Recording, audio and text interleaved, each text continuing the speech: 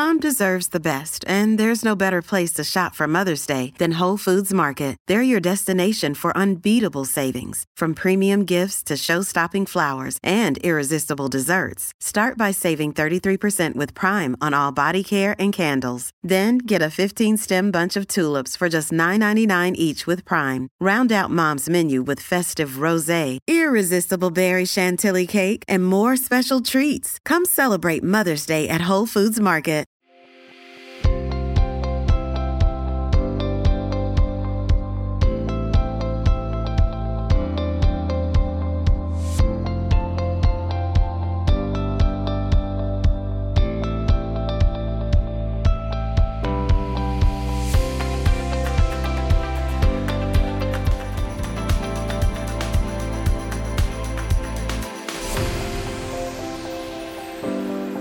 Welcome to the Ovation Show, where we're discussing the healthcare crisis in America.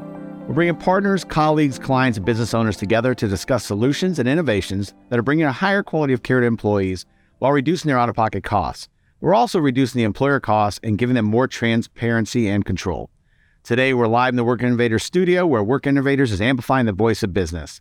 Today, we're going to discuss innovation in the healthcare space around spine and joint health. And with that, I bring in Scott LaRoque. He is the CEO and founder of MPOWERHealth. Thanks for coming in, Scott. Dan, thanks for having me. I said LaRoque. Is it LaRoque or LaRoque? LaRoque. Okay, I did say it right first time. Absolutely. Awesome. Thanks for driving up from Austin. Yeah, absolutely. Happy to be here. So tell me a little bit about you, because I know you went to University of Texas, degree in biology. Kind of tell a little about. Yeah, so I grew up, my mom was a nurse, my father was a pharmacist, and so I grew up in and around healthcare. Was lucky enough to attend the University of Texas and really had a focus and a passion for healthcare and people, helping people improve their condition. So you got your degree in biology. What did you really think you wanted to do? I mean, was there a direction? I thought I wanted to be a physician. I ended up going down a path of doing drug discovery and working in research and genetics. And that pathway was extremely interesting. It taught me about how to do research and how to push the frontiers of medicine forward. But where that pathway fell short was I was interacting in a lab and not directly with people. So my transition from there was doing research in and around the nervous system, identifying different devices that could change change body output, change body physiology. And so some of the areas that I did initial research on were spinal cord stimulators, artificial cochlear ear implants, retinal implants. And that pathway led me to do research in deep brain stimulation, which is a treatment for Parkinson's disease. People would develop tremors or movement disorders, and there was a way to use electricity to change how that functioned in the brain. That introduced me to a new career field called neurophysiology, and neurophysiology was very new at the beginning of this century. Ended up learning that craft and expanding across the country in that field. And we now cover about 50,000 surgical procedures in the operating room, have at least one person in the operating room in over 50,000 surgical procedures today. So that started you, I guess, going in that path of neurophysiology and so on, brought you to create MPOWERHealth. Right. And back in, I think, 2009, roughly? Correct. Yeah. Okay. So briefly describe what is MPOWERHealth, because when I met Jessica, I mean, that was, she described it, and it was like, this fits perfectly in the next-gen benefit strategies and the self-employed, or the self-insured employers that we're dealing with. So talk a little bit about MPOWERHealth and what you guys do. So MPOWERHealth has really been a company that's focused on identifying where there is friction in the marketplace and helping to solve that. So our first place in doing that was bringing quality to the operating room and bringing structured data to the operating room. And from there, we really looked on how we can expand upon that data-centric approach more preoperatively and postoperatively within that care paradigm. And then also using that data to help create more predictability around pricing. So predictability and pricing, you're more of a data center and connecting all the pieces. You're not actually the provider doing the surgeries, doing this. So we actually provide some of the care in the operating room, but we've used that data structure and our relationships with all of the different care providers in a given surgery or in the entire musculoskeletal continuum to bring those groups in and to structure them as members of the network. And then using a framework of technology to make sure that we're treating the right patients in the right setting and treating the right condition at that right time. So you have a network, and then you really focus on that joint and spine because that's just where your kind of passion was, and that's where it felt. Because we do know that I know there's other services that provide those, but they could be all different types of surgeries. Where we're using one right now for a gallbladder surgery, but you focus primarily on the spine and joint. We really have focused in MSK. We have deep-seated relationships. We have a lot of structured quality data around the physicians, not only in our network, but outside of our network. So we're able to benchmark and understand the quality of the doctors that we're recruiting into the network. But I think MSK has been a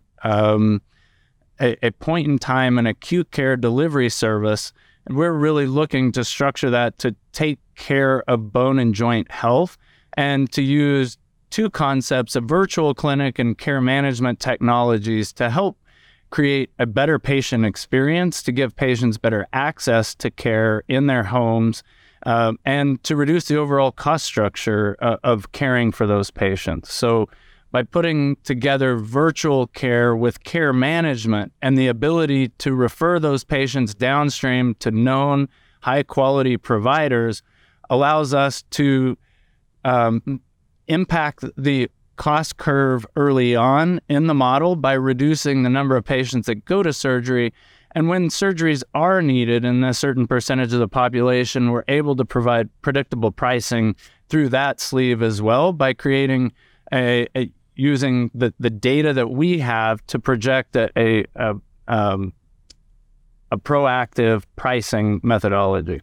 So you hit on two really important keys that we talk about all the time in the next gen strategies that we do is pricing, transparency, control, and really reasonable pricing. Yeah. And then the quality of care. So let's go back. Let's focus on pricing to start with. First we see 300, 400% Medicare. We see networks charging a lot. We see out of network. We were talking about it earlier. Somebody charging, $54,000 for a $15,000 procedure. Right. How do you control pricing? How do you base your pricing?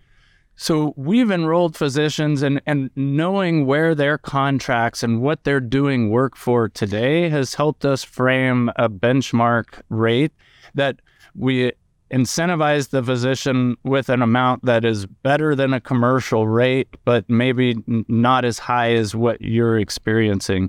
Because we're contracting with independent providers, we feel like we're not only achieving the best quality through that physician mix, but we're also pairing up with some of the lowest cost providers in the marketplace because they aren't tied through large health systems or through aggregated aggressive contractual negotiations.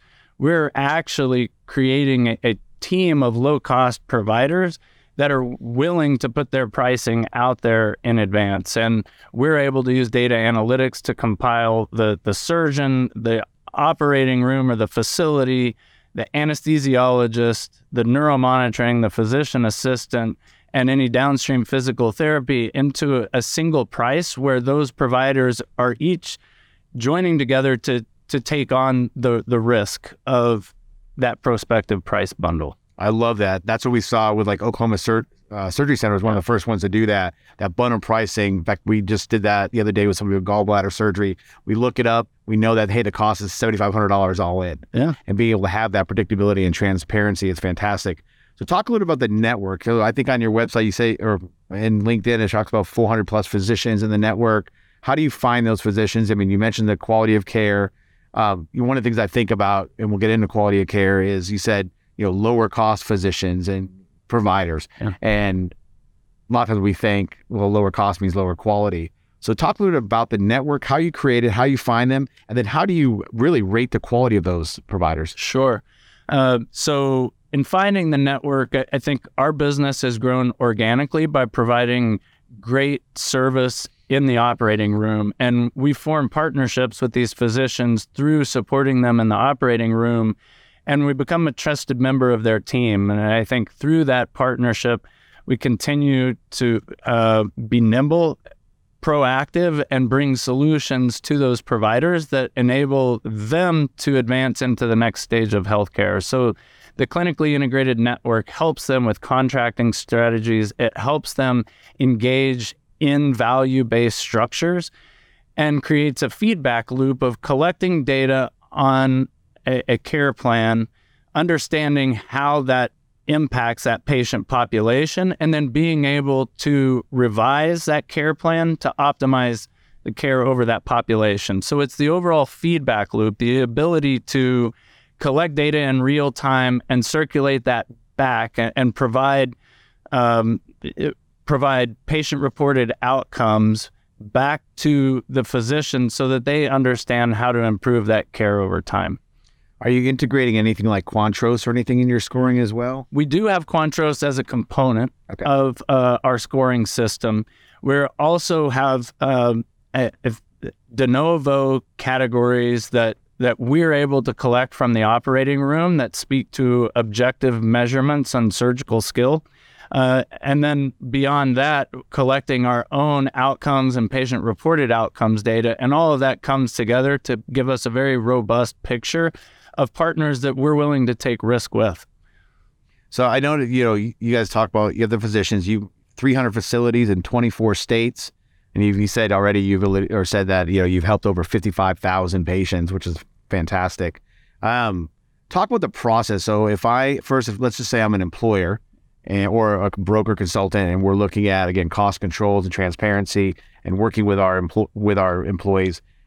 How do we go about implementing Empower? Let's talk about first the implementation and then what happens afterwards. Sure.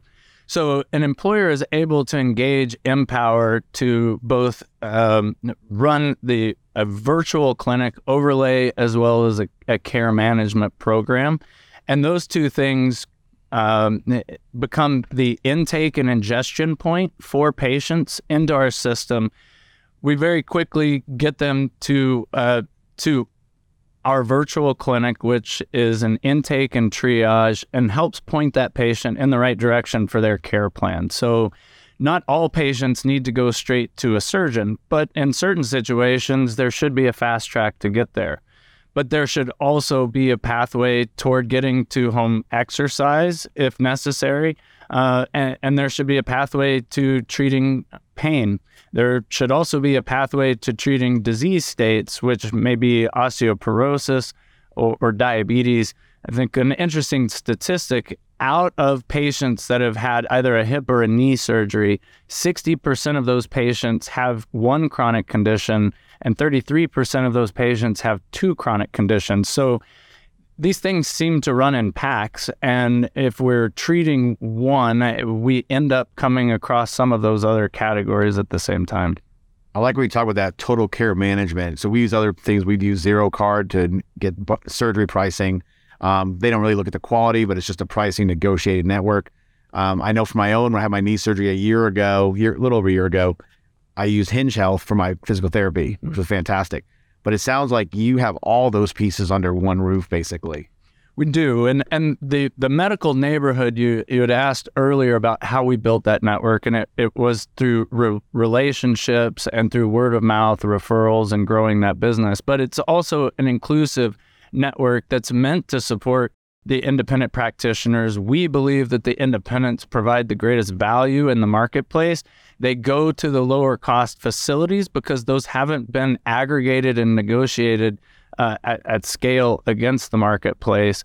So, independent ASCs partnered with independent practices, partnered with many of the independent ancillary services along the way, and then backstopped against quality, provide us the ability to pass along great value to the end user, to employers, brokers, and TPAs.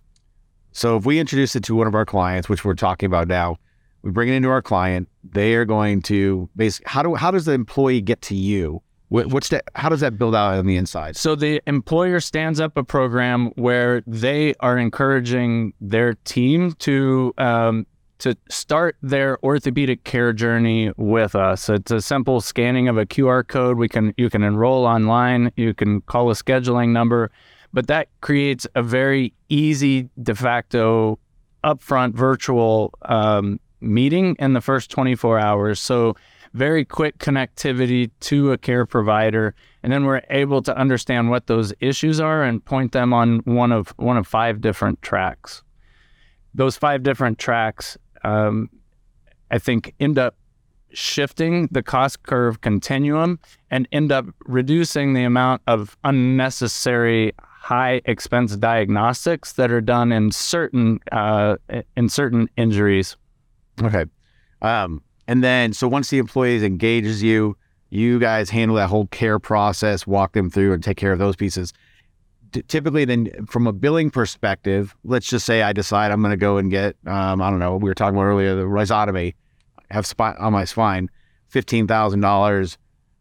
Do you bill the employer for this? Does it run through the insurance? So how does that work? So this becomes a carve out within the health plan. So this is billed direct to the employer. And I think part of the savings here is removing the administrative costs out of what we are providing. So pulling some of those admin costs out, being able to directly connect with the employer provides part of the savings. And the other part of that savings is the alignment to the right facilities, the right care providers.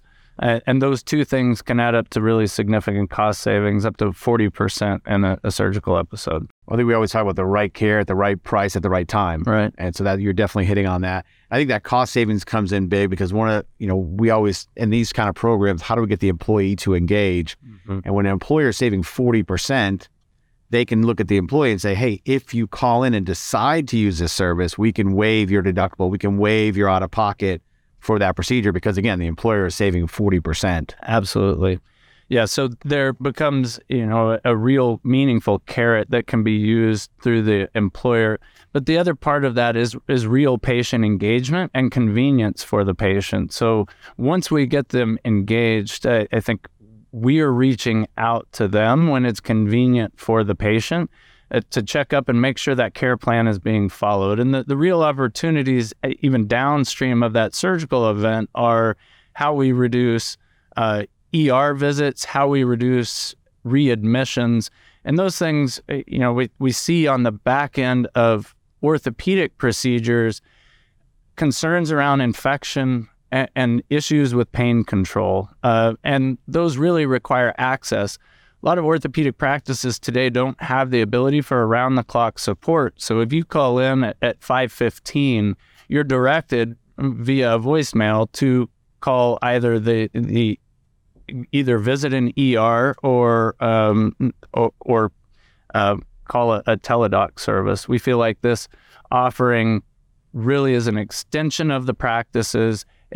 It creates a medical center home around musculoskeletal and helps point patients on a more proactive population health track as opposed to a very specific acute track that is high cost in most scenarios. Well, I like the controlling and the proactive side because we know musculoskeletal, not only is it expensive, but typically if it's not done well and you don't have that constant care, it just happens over and over and over. Yeah, I mean, I know for a fact we've got plans where people are same procedures over and over again with no better results each time. So having that, I think you sound like you're a true partner with not only the employer, but really the employee, make sure they get the proper care. Yes. And bringing wellness online later this year, I think diet, exercise, and flexibility really sit at the core of most orthopedic problems.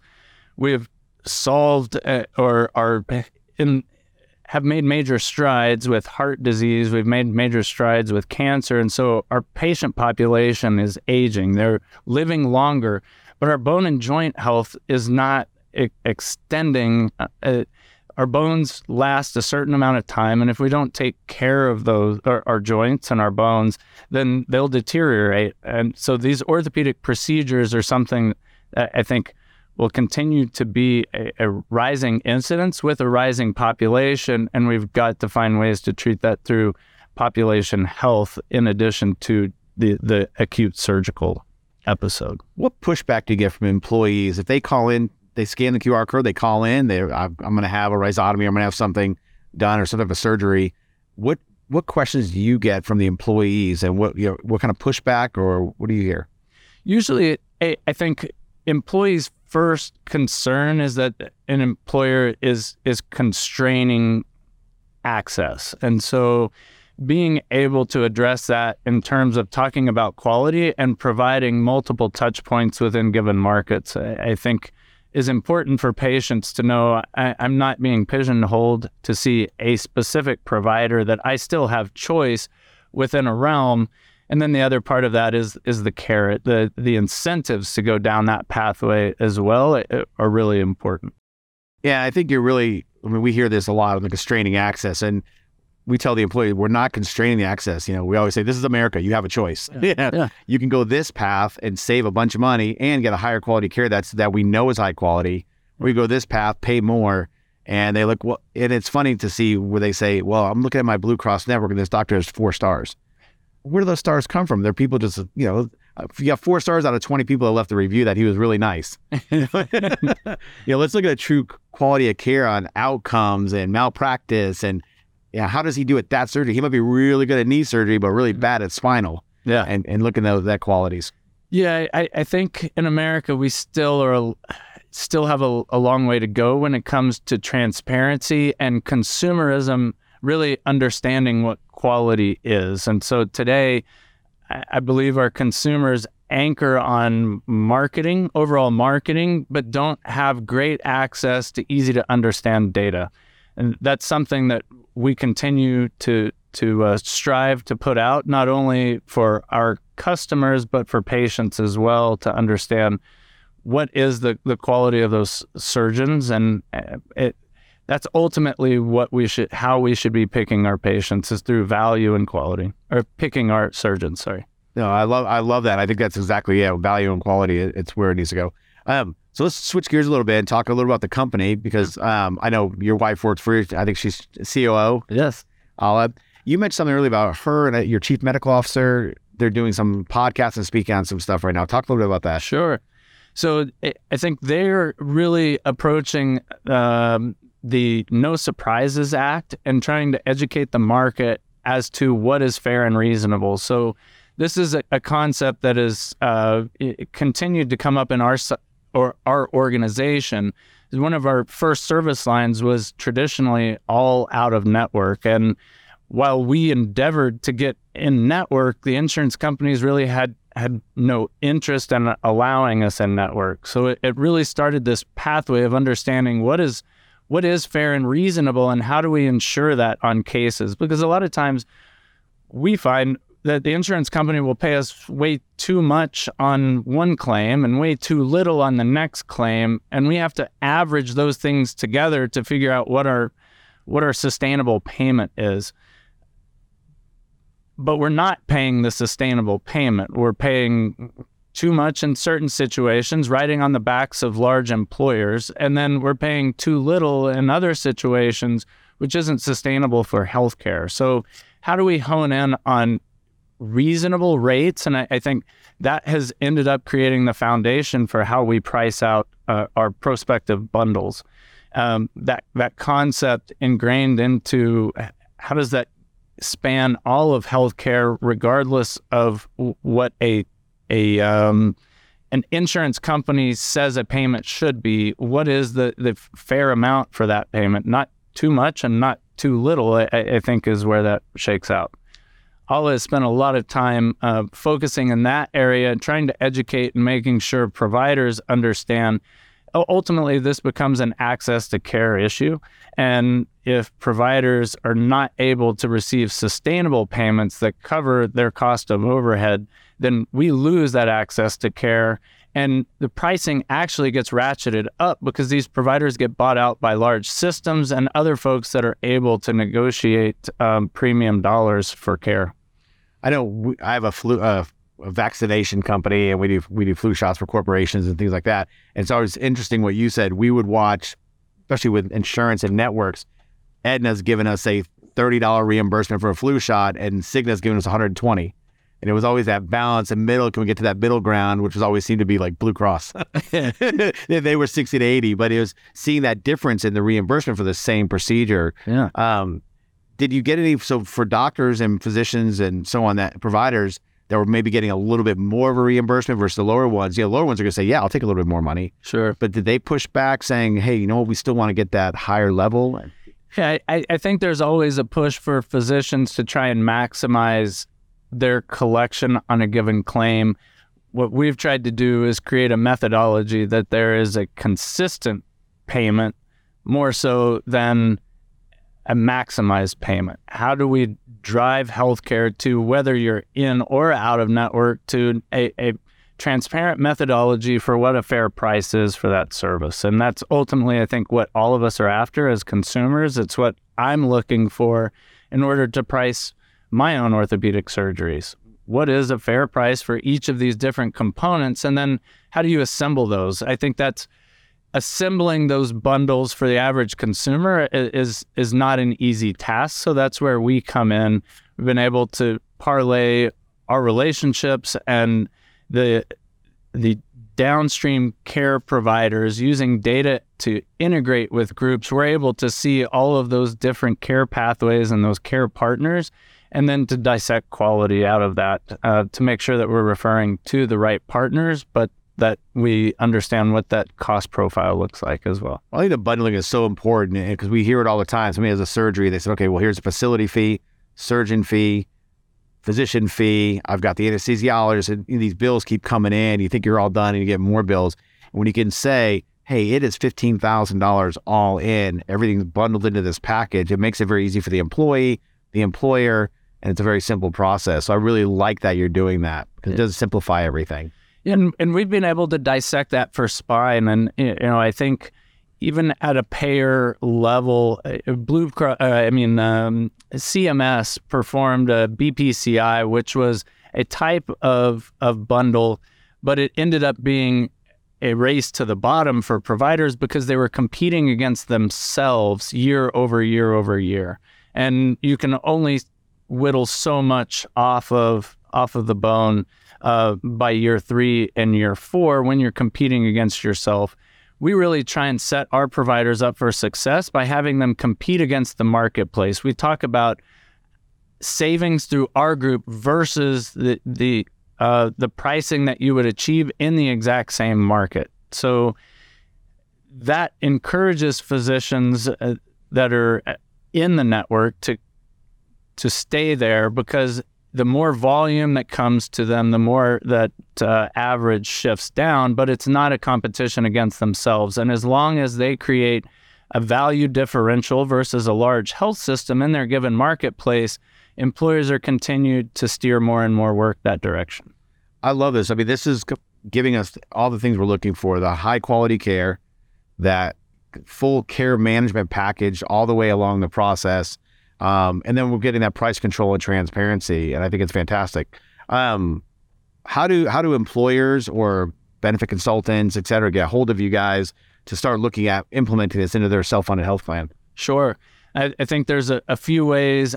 I can be reached at scott.laroque@MPOWERHealth.com. I think our website, MPOWERHealth.com, has quite a few resources when it comes to benefits brokers, TPAs. We have a landing page for patients as well. We have a pricing module that is available so that you can go and look up pricing for different surgeries on our website. So if you have a question about whether one of your employees is having a procedure and whether that amount is reasonable, we can do second opinions on those patients as well and send those through the network. So a myriad of ways to get a hold of us, and I think we've got a team ready to respond. Well, no, you guys, Jessica showed me you got great marketing materials that really outline everything that you have or allay it all. So, well, I appreciate you coming in. This is fantastic. I know for a fact, MSK is a huge cost, and usually it's an ongoing repetitive cost within a health plan. So when you start getting a good care management around that, exactly what Empower is doing, highly recommend you guys looking into it. If you're one of our clients, we'll be bringing this to you as well.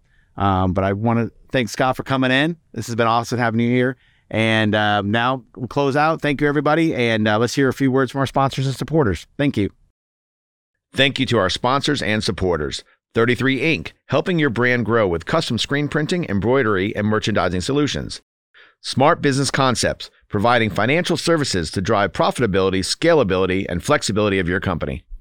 And Texas CEO Magazine, informing and educating business leaders across Texas since 2010.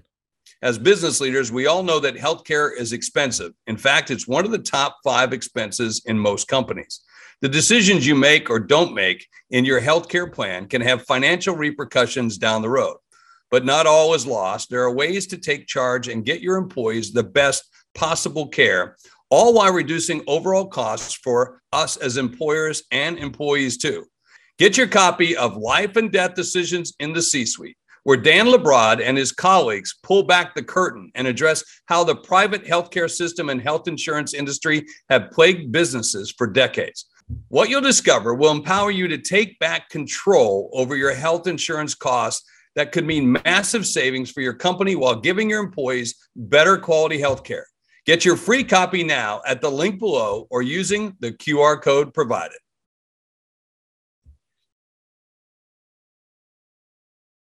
This podcast is a part of the C-Suite Radio Network. For more top business podcasts, visit c-suiteradio.com.